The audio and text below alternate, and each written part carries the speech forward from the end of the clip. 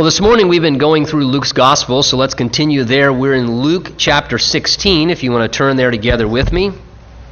And while we're turning in our Bibles, if you need a Bible to follow along, you can just slip your hand up. There's guys coming up the aisle with some Bibles, and they can hand you one so you can follow along in God's Word with us this morning. Luke 16, we began the chapter last week, and we went down as far as verse 13. And I'm going to steal back and utilize a part of verse 13 for our study this morning. We're going to go from 13 or 14 down to verse 18, where there's a clear break at.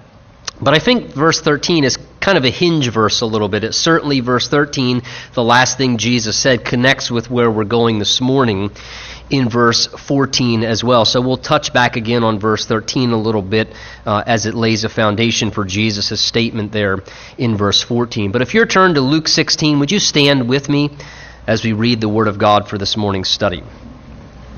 Luke 16, verse 14 tells us, "Now the Pharisees, who were lovers of money, also heard these things, and they derided him.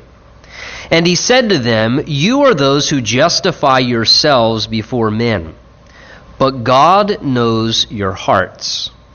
For what is highly esteemed among men is an abomination in the sight of God. The law and the prophets were until John. Since that time the kingdom of God has been preached, and everyone is pressing into it. And it is easier for heaven and earth to pass away than for one tittle of the law to fail. Whoever divorces his wife and marries another commits adultery. And whoever marries her who is divorced from her husband commits adultery.'" And Father, we ask for your assistance as we open up the Word of God this morning. We realize that it is a spiritual book. It's unlike anything else we read or look at. So we confess our need as human beings for your Holy Spirit to just help us. Lord, we pray, even just help us with our attention, our alertness. Father, you know the condition of our heart and the things on our minds even this morning as we come here and we sit in these seats. So would you just meet us, Lord? We've drawn near to you, and we ask you now to draw near to us and do it through your word, that we could each hear not wise or persuasive words of a man, but we could each experience that demonstration of your Spirit and your power, just speaking a personal word to each and every one of our lives. Prepare us, Lord. Bless your word and speak to us this morning. We ask, believing that's what you want to do in Jesus' name. And everyone said, amen. Amen. You may be seated. You know, what do you value as most important to you in your life? I think that's a good question to ask every once in a while. And the reason why I ask that as we begin our study this morning, what do you value as most important in your life? The reason being is because oftentimes that's what determines how you make your choices. Oftentimes that's the very thing that influences your actions in different matters. And I see Jesus here in these verses that we're looking at in our next study this morning. I see Jesus here really challenging the value system of men. It becomes pretty obvious, especially in some of these verses, that Jesus is trying to show how oftentimes our value system, what we esteem or think is important, that many times our value system is vastly different than God's value system and what God deems important in his perspective. Now, again, in verse 13 where we ended off last week, remember, Jesus had just said the following statement. Look at verse 13 with me again. As I said, Jesus had just said, and he was speaking to his disciples particularly, but it seems the Pharisees were within earshot and somehow heard these same statements. He said in verse 13, "No servant can serve two masters. For either he will hate the one and love the other, or else he will be loyal to the one and despise the other. You cannot serve God and mammon," or as we might understand, you cannot serve God and money. Now, verse 13, as I said, I think is kind of a hinge verse connecting us to the next statements that we come into in verse 14. Jesus in verse 13 was declaring that whatever we esteem as most important in our lives is clearly going to be the thing that we are going to serve. What we are loyal to, what we love is a clear revelation of what we do say what we may, it's a clear revelation of what we do put the most value upon. And that's why we give it our loyalty, and that's why we give it our love and our dedication. Oftentimes you can tell a lot about a person. Oftentimes I can tell a lot about myself by just very simply evaluating their or your own loyalty and loves and the things that you give the most dedication to. That's what Jesus is simply declaring here. What we determine is most valuable is what we will give our greatest loyalty to. It's just the way that things work. And Jesus in verse 13 here in this section was warning and giving a warning against the danger of overvaluing the importance of money in any one of our lives, whereby we ultimately can even become, as Jesus indicates, enslaved to it. It's interesting, that term there, you cannot serve God and money, literally could indicate you cannot be enslaved to God and to money.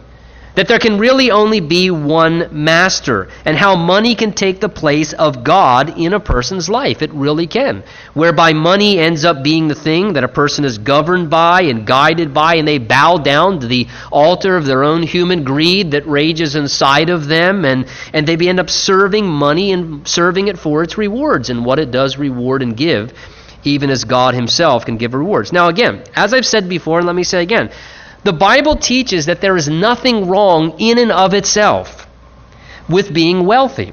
There's nothing wrong with money in and of itself. It bothers me when I hear people try and quote 1 Timothy 6 and they say money is the root of all kinds of evil. That is not what the Bible says. The Bible says the love of money is the root of all kinds of evil.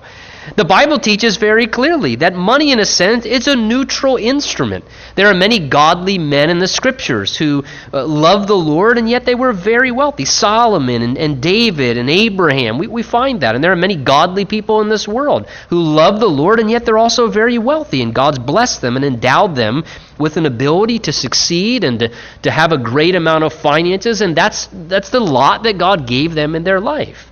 So please never misunderstand what the Scripture teaches. What Jesus is saying is we cannot allow money to be what masters or rules our life. That's what's important. That we cannot allow money to begin to control us, where we submit to it as, in a sense, like it's our master and we are in complete servitude to it. And therefore, that's why Jesus says here, you cannot serve God and serve money. The idea is simultaneously.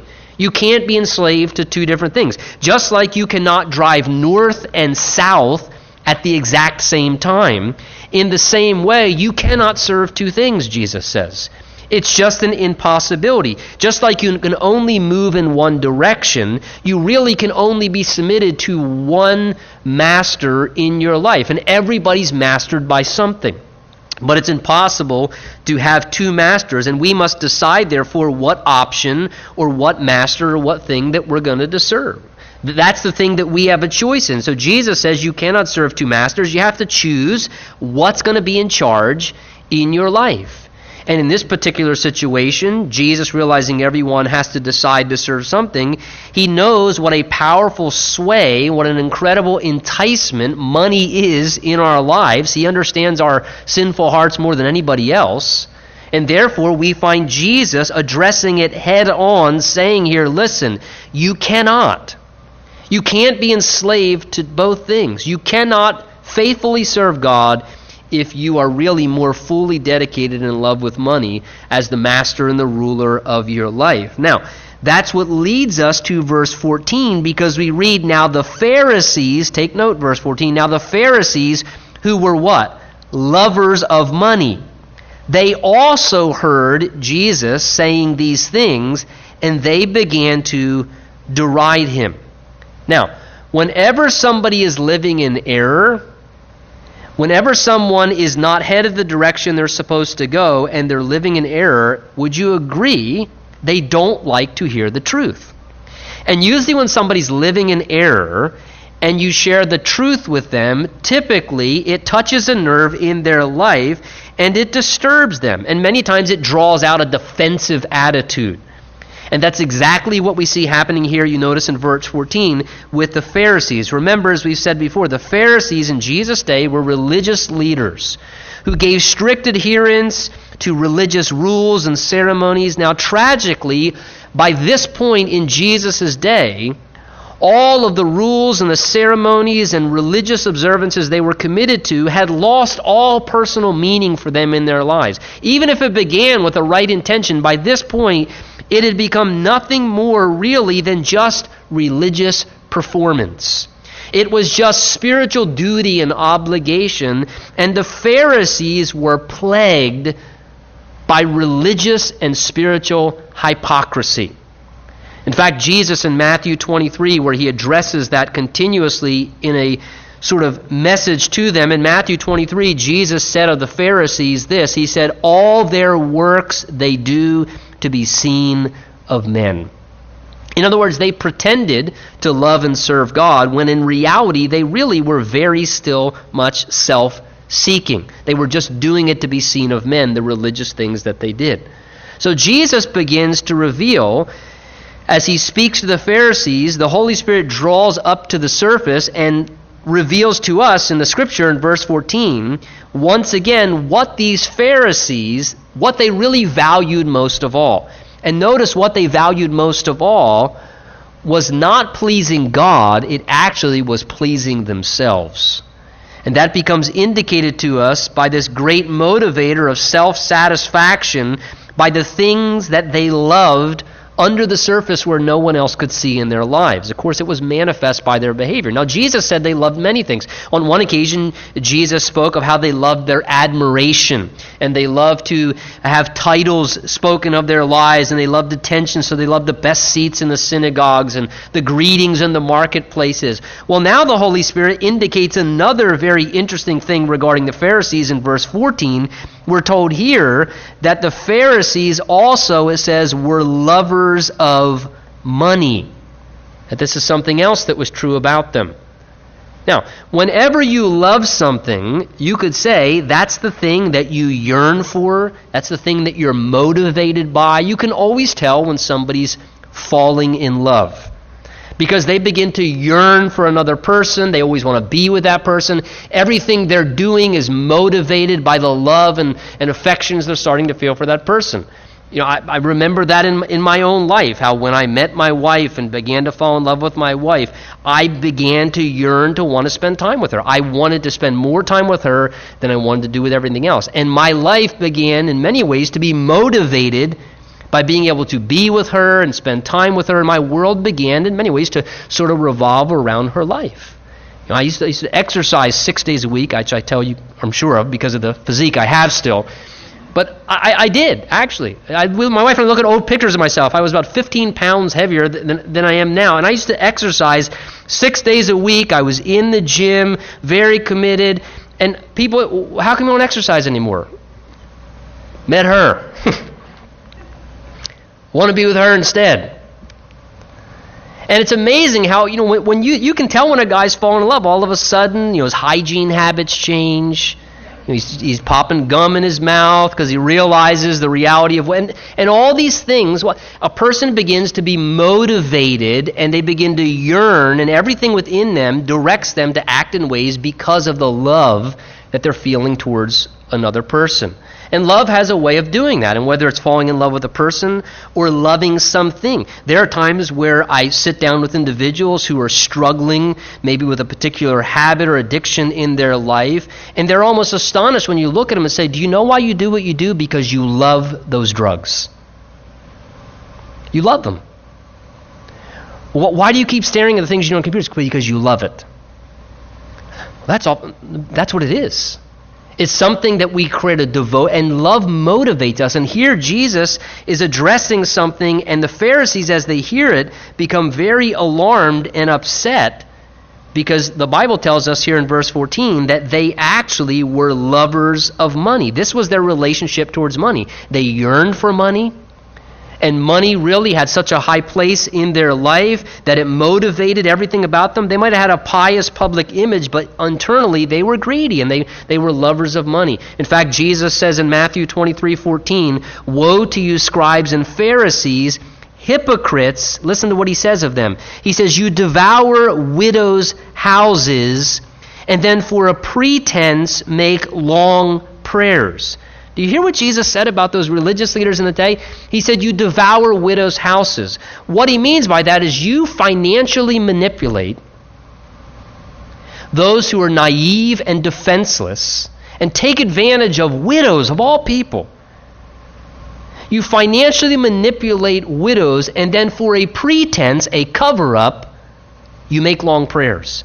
In other words, you're manipulating people financially, and then as an act of spiritual cover-up, you use spiritual activity to cover up your greedy, manipulative behaviors. Boy, nothing much new under the sun, just watch TV.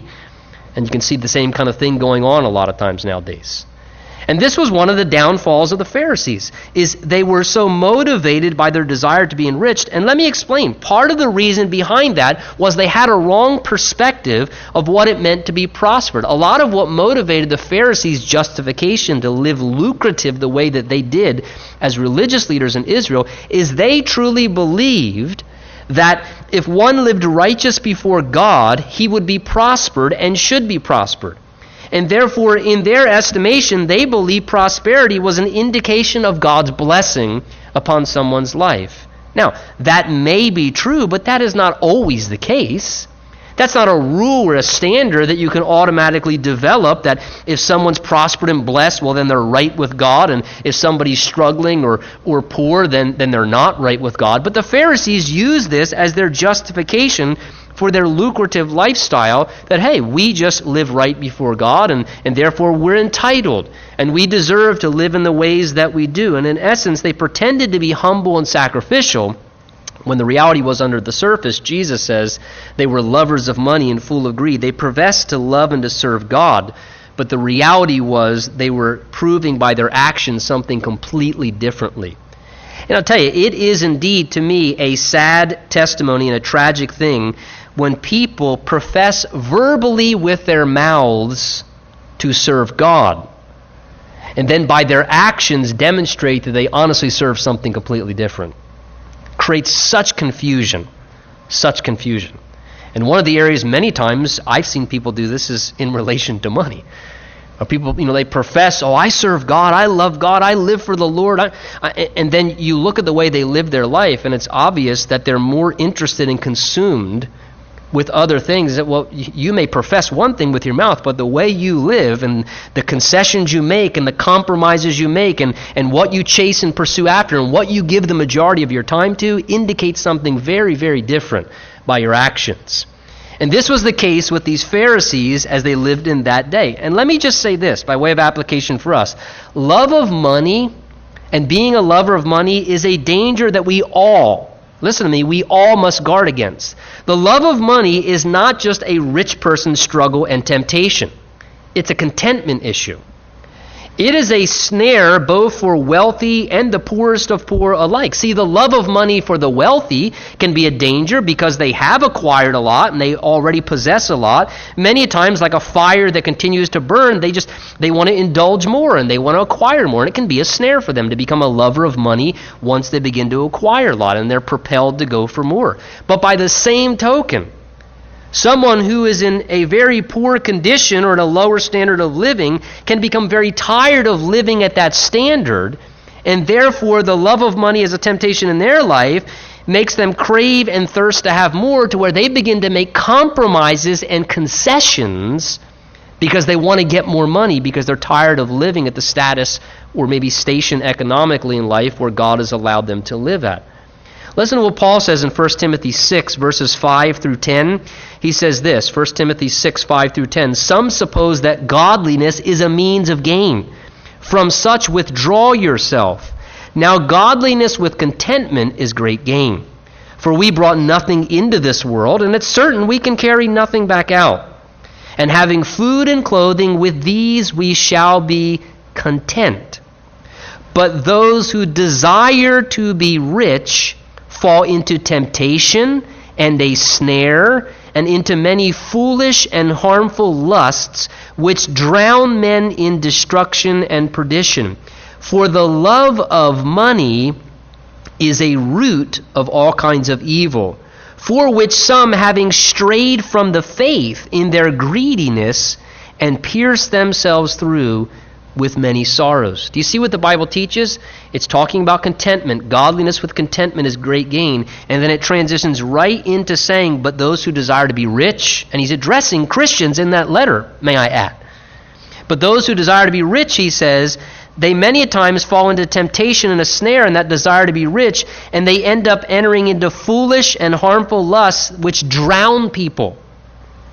Well, look at some people who are drowning in regret in their lives, and many times you can trace it back to they were tempted to act in foolish ways and get involved in things because of their desire to be rich, and they ended up getting themselves into something where they're in a whirlpool, drowning in regret and mistakes and things in their life because of, it traced back to the thing of that driving desire to be rich in their life.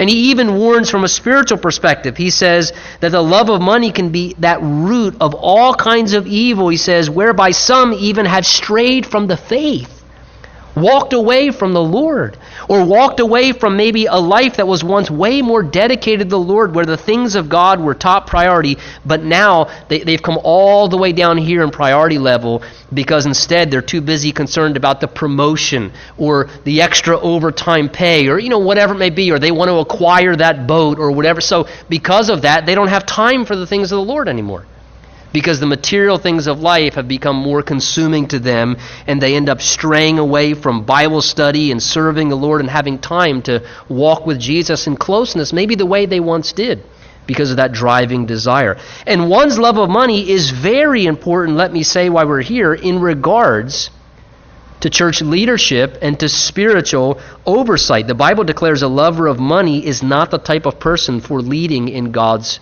ministry. Paul says to Timothy in 1 Timothy 3 that church leaders cannot be greedy for money. Doesn't go together. Peter says in 1 Peter 5:2, giving instructions to the elders and New Testament church leaders, he tells the leaders, shepherd the flock of God which is among you, serving as overseers, not by compulsion, but willingly, not for dishonest gain, but eagerly. Now, as Jesus said this statement, you cannot be serving God and serving money at the same time. As these religious leaders heard that in their ears, it confronted their lifestyle, and like I said, it was like touching a nerve, and it created a reaction as a result. That's why verse 14 says, when they heard these things as lovers of money, they began to deride him. The idea is they started to ridicule Jesus. They started to sneer at him and put him down. You can almost hear them, who knows what they were saying, but potentially saying something like, what does this guy know? He's just a poor Jewish rabbi. And the only reason he says that is because he doesn't have wealth. He's just picking on us because we do have wealth. It's just a poor Jewish rabbi. And they began to deride Jesus. And why? The bottom line being this: when people don't want to acknowledge the truth, they become very defensive in their reaction to it. So they begin to attack the truth in a defense mechanism rather than having to embrace the truth that they know is pricking their conscience or touching a nerve in their life. Well, verse 15, Jesus then responding said to them, you are those, talking to the Pharisees, who justify yourselves before men, but God knows your hearts. For what is highly esteemed among men is an abomination in the sight of God. So Jesus is confronting the Pharisees, and in so doing, he also here reveals to us in these verses what God's value system really is. And he shows us how God estimates things and how God evaluates things from his perspective. He says in verse 15, you justify yourselves before men. One translation renders that, you advertise your goodness before men. That's interesting. You advertise your goodness before men. They were great at advertising in their outward public impression of what they were really like in front of other people to make what they were doing appear attractive and acceptable. They could act and represent themselves publicly very well. They were very good at pretending and putting on a performance to convince people of who they were and that there was nothing wrong with who they were. They became masters of covering up what they really were underneath it all. Jesus said of the Pharisees in Matthew 23, he said this, you outwardly appear righteous to men, but inside you are full of extortion, self-indulgence, and all uncleanness. That's why Jesus says here in the beginning of verse 15, you justify or advertise yourselves well before men. He says, but God knows your hearts. See, despite the performance they could put publicly and the presentation, God knew the condition of their heart. What was their error? Their error was they forgot that they were ultimately accountable to God himself. Their error was that they became more interested in the acceptance of people around them than having the approval and the acceptance of God himself, who created them, who was helping them breathe, and who they were going to stand and give eternal account before one day. They had lost perspective on that. And because they failed to remember that and acknowledge that and valued the approval of people rather than the acceptance of God, they found themselves in a precarious position. I'll tell you something. One of the greatest plagues, to me indeed, one of the greatest plagues of our sinful nature within all of us is that we can become quite good at putting on a performance in front of other people. And we all have a tendency to do it in different ways, where we can become ultimately masters at covering up who we really are, and somehow hiding and covering over what is really happening under the surface in our lives. You know, perhaps you're here this morning and maybe you are doing that in some way. You have learned how to masquerade and how to present yourself and how to perform publicly in front of others in a fantastic way. And you've got everybody fooled. And you even know how potentially with one crowd to act one way and with another crowd to act another way.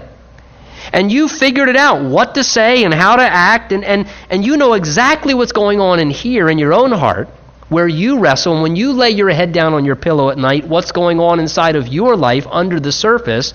But yet we can become incredibly capable of performing well in front of others and pretending in front of other people. And Jesus says here, listen, remember, but God knows your heart. Maybe nobody else does, but God knows your heart. God watches the way you act in front of everyone else, and maybe no one, but God knows your heart. He knows exactly what's happening inside, and therefore, what do you think God values? The condition of your heart, not your public performance, not my ability at times to be a hypocrite and pretend myself. And Christians are the master of this. You could have this morning got up later than you wanted to, and as you came down the steps, you slipped on one of your kids' toys, and then you stepped on the cat's tail, and then you stubbed your toe and got all upset and angry. Then you're yelling at everybody to get out of the house, and you're fighting with your wife and family the whole way over here, and then you hit traffic, and you get a little more frustrated, and now you're running behind, and oh, great, and then you walk, and you pull into the parking lot, and somebody says, hey, brother, how you doing? Fine. No, you're not. Everything's a mess. You just had the worst morning you've had all week. But God forbid we act normal. God forbid we let people realize that we're human, and that's why we need the Lord. We're masters at pretending. When the reality is that God is fully aware of everything going on in our lives, and God's concern, what God values, is the condition of your heart. And where the condition of your heart is at. That's what he deals with us in regards to our rewards and even the discipline in our life, the condition of our heart. Listen to what Acts 8 says. Peter there rebuking a man named Simon the sorcerer. He says, your money perish with you, because you thought that the gift of God could be purchased with money. You have neither part nor portion in this matter, for your heart is not right in the sight of God. Is that you this morning? Could God say your heart is not right in the sight of God? We're reading 1 Samuel chapter 16, verse 7, where God's selecting David, who's the most unlikely person to be a king. He was the last pick out of all of his brothers, and for many people, he's probably the last pick in the whole nation of, why would you give this guy a role like that? And yet God says in 1 Samuel 16:7, for the Lord does not see as man sees, for man looks at the outward appearance, but the Lord looks at the heart. See, it applies both ways. It doesn't have to be a negative thing. God sees your heart. Maybe outwardly you look like a failure. Maybe to everyone else you're treated as if, who wants to be friends with you? Why would I want to? And that's how we evaluate. We look at the outward appearance. God looks at the heart. God's concerned about what's happening inside of our hearts. That's what he values. He values sincerity in our hearts, and he measures that as the most important thing. Hey, keep your heart right before the Lord. Get your heart right before the Lord. That's what God evaluates. We all fumble and fail in our performance, but get your heart right. The Bible says to keep your heart with all diligence, for out of it flow the issues of life. Everything overflows from here. Listen, get rid of this idea of trying to clean up the outside, okay? Deal with this. You deal with this, God will deal with the rest. God looking at the heart. And sometimes we may utterly fail, but God says, but that's okay. I saw your heart. I saw your heart. I saw your heart in that. In the same way, we might put on the greatest performance, and God says, well, everyone else was impressed, but I saw your heart. And I know it was in your heart why you said that or did that or acted that way. And it becomes very obvious with the Pharisees that God's value system is not the same as people. That's why in verse 15, Jesus then says to them, for what is highly esteemed, thought of as so important among men, is an abomination in the sight of God. God has a different value system. Think for just a moment, if you would, while you're sitting there, of some of the things that we highly esteem among men. Oh, this person, man, they're so talented, or they're so educated, or they're so successful, or wow, they have so much, or oh, that person, they're so attractive, and all these things that among men, we esteem certain things. Oh, that's so important, and we're so impressed by certain things. And Jesus says here, what's highly esteemed is among men, all the things that we think are just so important. Many of them are an abomination in the sight of God. God looks at them and he says, I'm not impressed with that at all. It means nothing to me. What you're so impressed with, God says, quite honestly, I'm disgusted with it. Because God says, I care about things like the heart. What's the heart of the matter? And what a great reminder for us this morning, because ask yourself, as you recognize what Jesus says, that what's highly esteemed among men is an abomination in the sight of God. Ask yourself this question this morning: whose value system are you using to determine what's important in your life? Are you using the world's value system, or are you using God's value system? Important, use God's value system. Don't use the world's standard and value system of what's esteemed and what's important. That will greatly mislead you. Use God's value system.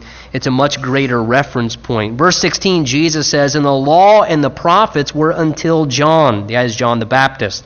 And since that time, the kingdom of God has been preached, and everyone is pressing into it. And it's easier for heaven and earth to pass away, he says, than for one yod or tittle, as it tells us in Matthew's account, of the law to fail. So at this point, as Jesus is having a conversation with the Pharisees, he now starts to uphold the value of the Word of God. And he upholds it in front of the Pharisees because this was something the Pharisees were beginning to ignore and disregard. So he begins now, in relation to spiritual life, to hold up the value of the Scriptures, because the Pharisees were guilty of upholding traditions and esteeming traditions as so important and devaluing the importance of Scripture itself. And that was an inversion of what was most important to God. God's Word has always been and will always be the standard and foundation and basis for everything we should believe and practice in our lives. So Jesus says, verse 16, the law and the prophets, this is what was in force, he says, as a system until the time of John the Baptist. Again, as we read our Old Testament, Israel began under the Old Covenant. And God gave to them under that Old Covenant the law and the sacrificial system. And this was their way to approach God. This was their system of worship. They submitted to the requirements of the Mosaic law over their life. And the Mosaic law was intended to govern them morally and spiritually in their conduct in society and personally. And the Mosaic law was given to them to ultimately guide them to embrace the coming Messiah and Savior that God was sending to them, because they couldn't keep the requirements of the law like you and I. They failed in their sinfulness and their weakness. And the law, in all of its commands and its feasts and its sacrifices, as we study all these things in the Old Testament, all those things foreshadowed the Messiah and the coming deliverer. They were pictures and types of this person who was coming as Israel's deliverer for their sin. And the prophets predicted specifically hundreds of years before Jesus ever came, describing who he was and what he was going to be like and what he was going to do. And the law and the prophets were given to them to point to Jesus. In Luke 24, Jesus is speaking on the Emmaus Road with some individuals, and it tells us this: beginning at Moses and all the prophets, Jesus expounded to them in all the scriptures the things concerning himself. Jesus was giving a Bible study revealing himself using the law and the prophets, saying, hey, see that in that feast there, how that points to me? And you see how that particular sacrifice, how that is a foreshadowing of who I am and what I... And he was expounding from the Old Testament things concerning himself. That was the system enforced until John the Baptist's ministry, at which point Jesus says here in verse 16, since that time the kingdom of God has been preached, and everyone is pressing into it. See, John the Baptist was a transitional prophet. He was a transitional prophet to predict the coming king. When John came on the scene, he started baptizing people with a baptism of repentance, saying, hey, prepare the way of the Lord. Repent, the kingdom of God is at hand. The coming king is about to arrive. And he said, there's one coming after me. That's who you should be looking for. And then remember when Jesus showed up on the scene, what did John do? John pointed to Jesus and he said, behold, the Lamb of God who takes away the sin of the world.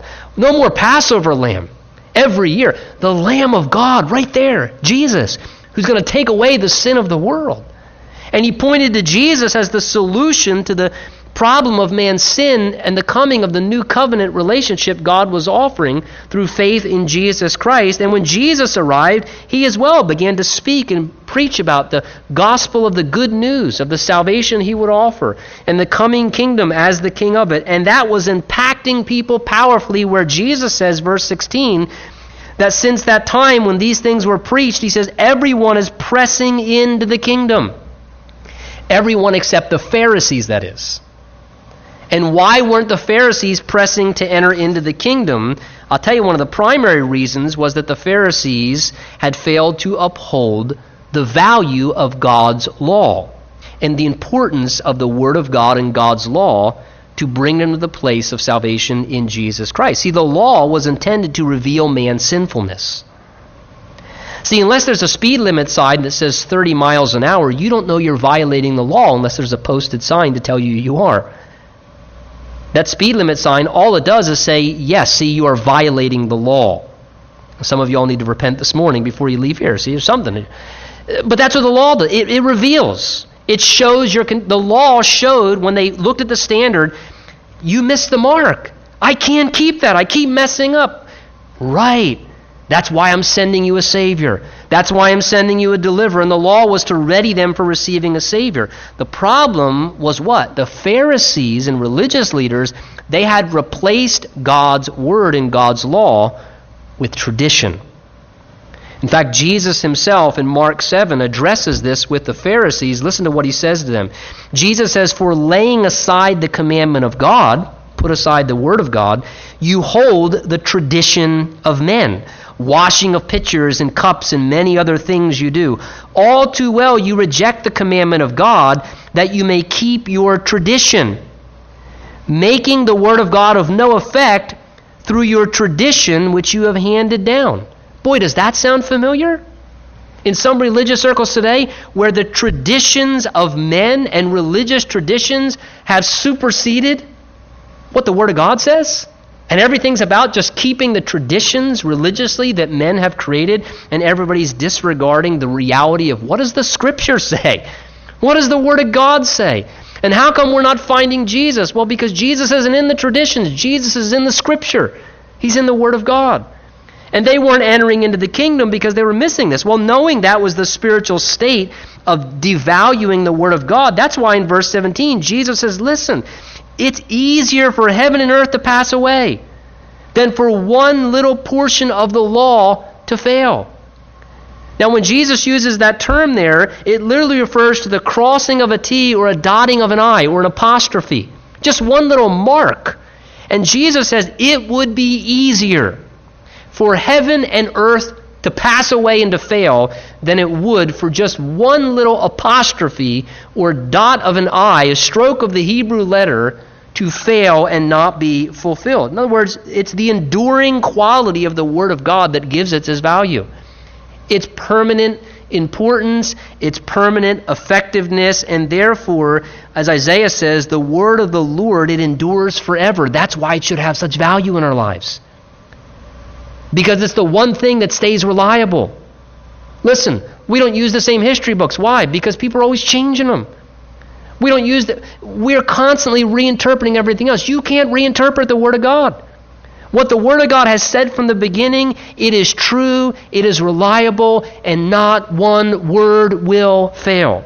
I can't promise you that about any business contract, about any relationship, about any person's word or testimony, or anything else you read. But I'm not telling you, Jesus is telling you, you can depend on what the Word of God says. It will not fail. That's why it should have such great value, because that's not going to fail. So I'll bet my life on that because of the tremendous credibility that it has. Now, the Bible says that Christ was the end of the law. Now, does that mean the law is set aside and has no value? Of course not. What that simply teaches is that Jesus fulfilled the law, and the value of the law still has a place. In essence, I guess we could say it this way: the system of the law and living under the law is now done because Jesus fulfilled the righteous requirements of it. So the system of the law is done away with, that we might live by grace and through faith in Jesus Christ. But the standards of the law are still very much alive. And the spirit of the law will always exist and be alive. Let me illustrate. The law said very clearly, you shall have no other gods before me. It is still true that we should have no other gods before him. The law said, thou shalt not lie, thou shalt not murder, thou shalt not steal. It is still wrong to steal. It is still wrong to lie. It is still wrong to do any of the things that the Word of God tells us in the law. The spirit of the law is still very much alive. The system is not adhered to because we embrace Christ by faith, but the spirit and the standard of the law still exists. The law also said what? Thou shalt not commit adultery. And marriage should always be honored. That's still in force. It is always wrong to commit adultery, yet because of the devaluing of God's law, the Pharisees were guilty of, guess what? Creating an atmosphere where adultery was beginning to spread throughout the land of Israel. That's the reason why in verse 18 it seems out of place. That's the reason why Jesus pinpoints one major area by saying, whoever divorces his wife and marries another commits adultery. And whoever marries her who is divorced from her husband commits adultery. So Jesus speaks of the enduring value of the Word of God. The Pharisees were devaluing the Word of God. And because of that, one major area where there was tremendous compromise happening was in the area of what the Scripture taught about thou shalt not commit adultery. You should honor the marriage relationship. Now, let me just briefly say, you and I should never take one verse out of Scripture without the totality of the other Scriptures about the same subject and develop doctrine. So as we find one marriage and divorce verse here, we must compare it with Genesis 2 and Deuteronomy 24 and Matthew 5 and Matthew 19 and 1 Corinthians 7 and take the totality of what the Scriptures say regarding the subject. What we have Jesus doing here in Luke's account is pinpointing one main area where they were devaluing the law, which was in relation to what God's Word said about the standard of marriage. See, a problematic issue had developed over the interpretation of the rabbis regarding Deuteronomy chapter 24. And Deuteronomy 24 said this. Let me just briefly read it. It said, when a man takes a wife and marries her, and it happens that she finds no favor in his eyes, because he has found some uncleanness in her, and he writes her a certificate of divorce, puts it in her hand and sends her out of his house.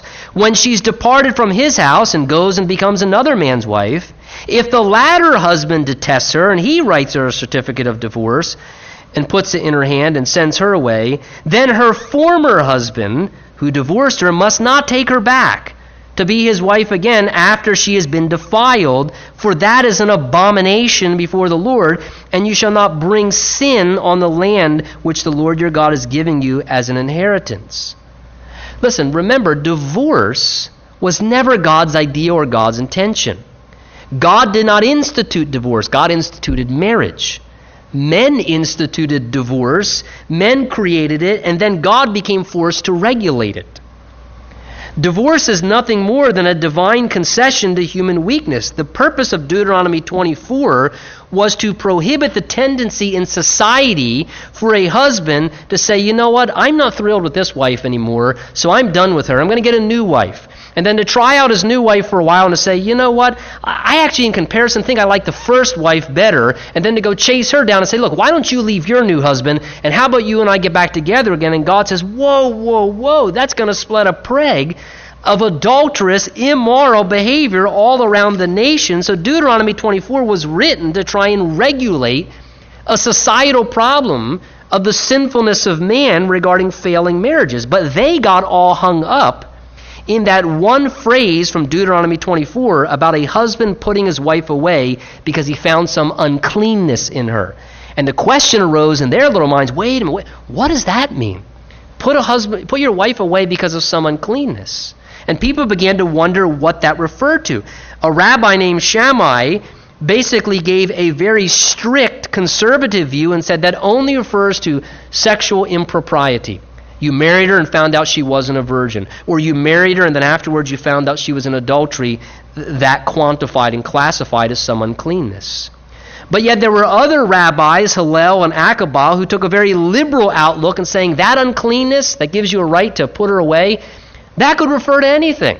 Absolutely anything. So if she burned the eggs in the morning, that's utterly just, some even taught, the Rabbi Aqaba taught, that if you saw another woman more desirable to you than your own wife, your wife was now unclean and therefore it was justification to put her away. Now, which view do you think the people in the society liked? The liberal one. And the Pharisees adopted this, and because of that, though the Pharisee would always say, hey, look, it is not right to divorce or commit adultery. However, by the same token, they acknowledge, though you shouldn't commit adultery, the Pharisees condoned divorcing your wife if you saw another woman more desirable. And in their mind, they justified saying, listen, as long as you divorce this woman that you're married to now to get the woman that you really want, you've avoided adultery because you divorced her first, and therefore you haven't committed adultery. And they were devaluing the sacredness of marriage. And Jesus confronts that here as they're devaluing with a loose interpretation of Scripture the sacredness of the institution of marriage. And Jesus challenges them in verse 18 saying, no. Whoever divorces his wife and marries another, you're committing adultery. And that is what it is. And Jesus was challenging again with the Word of God as a standard before their lives. The Pharisees' superficial spiritual lives were producing all types of compromise in the culture. And the same is true when we devalue God's Word as well. You know, this morning, great opportunity to ask yourself, what is your value system this morning? Do you value pleasing God or pleasing yourself first? Do you desire the approval of others or God's acceptance? How do you value the Word of God in your life? What standards do you use to determine what's important and what's not? The world standards or God's standards? How do you value marriage, your own marriage, and the priority that you give to it? Great opportunity for us to ask the Lord maybe to change our hearts, if need be, in regards to our wrong value system and how that directs us to make choices foolishly. And if you're here this morning and you've never made a commitment to Jesus Christ as Savior and Lord, can I tell you one thing before we close? You're missing the most valuable opportunity that there is to have your sins forgiven and the assurance of eternal life and a relationship with Jesus. And all God's looking for is for you to humbly acknowledge, I am what you say I am in your word. I am a sinner, and I deserve hell as a result of offending you, God. But I believe that Jesus in his love died on that cross for me. He took my punishment. He rose again from the dead. And I believe the only way my sins can be forgiven and I can go to heaven is through Jesus. So Jesus, save me and forgive me. And you know what? That is something of value that the world can never offer to you. But God can extend to you through his eternal opportunity in your lives. Father, we thank you for your word. We thank you for how it speaks to us of the truth of who we are and where we're at. And Lord, we pray that your Spirit would stir in our hearts to be responsive to the things that you have said to us this morning. Help us, Lord. Help us to be responsive to what it is that you've spoken to us in each one of our lives personally. For we ask these things in Jesus' name. Amen.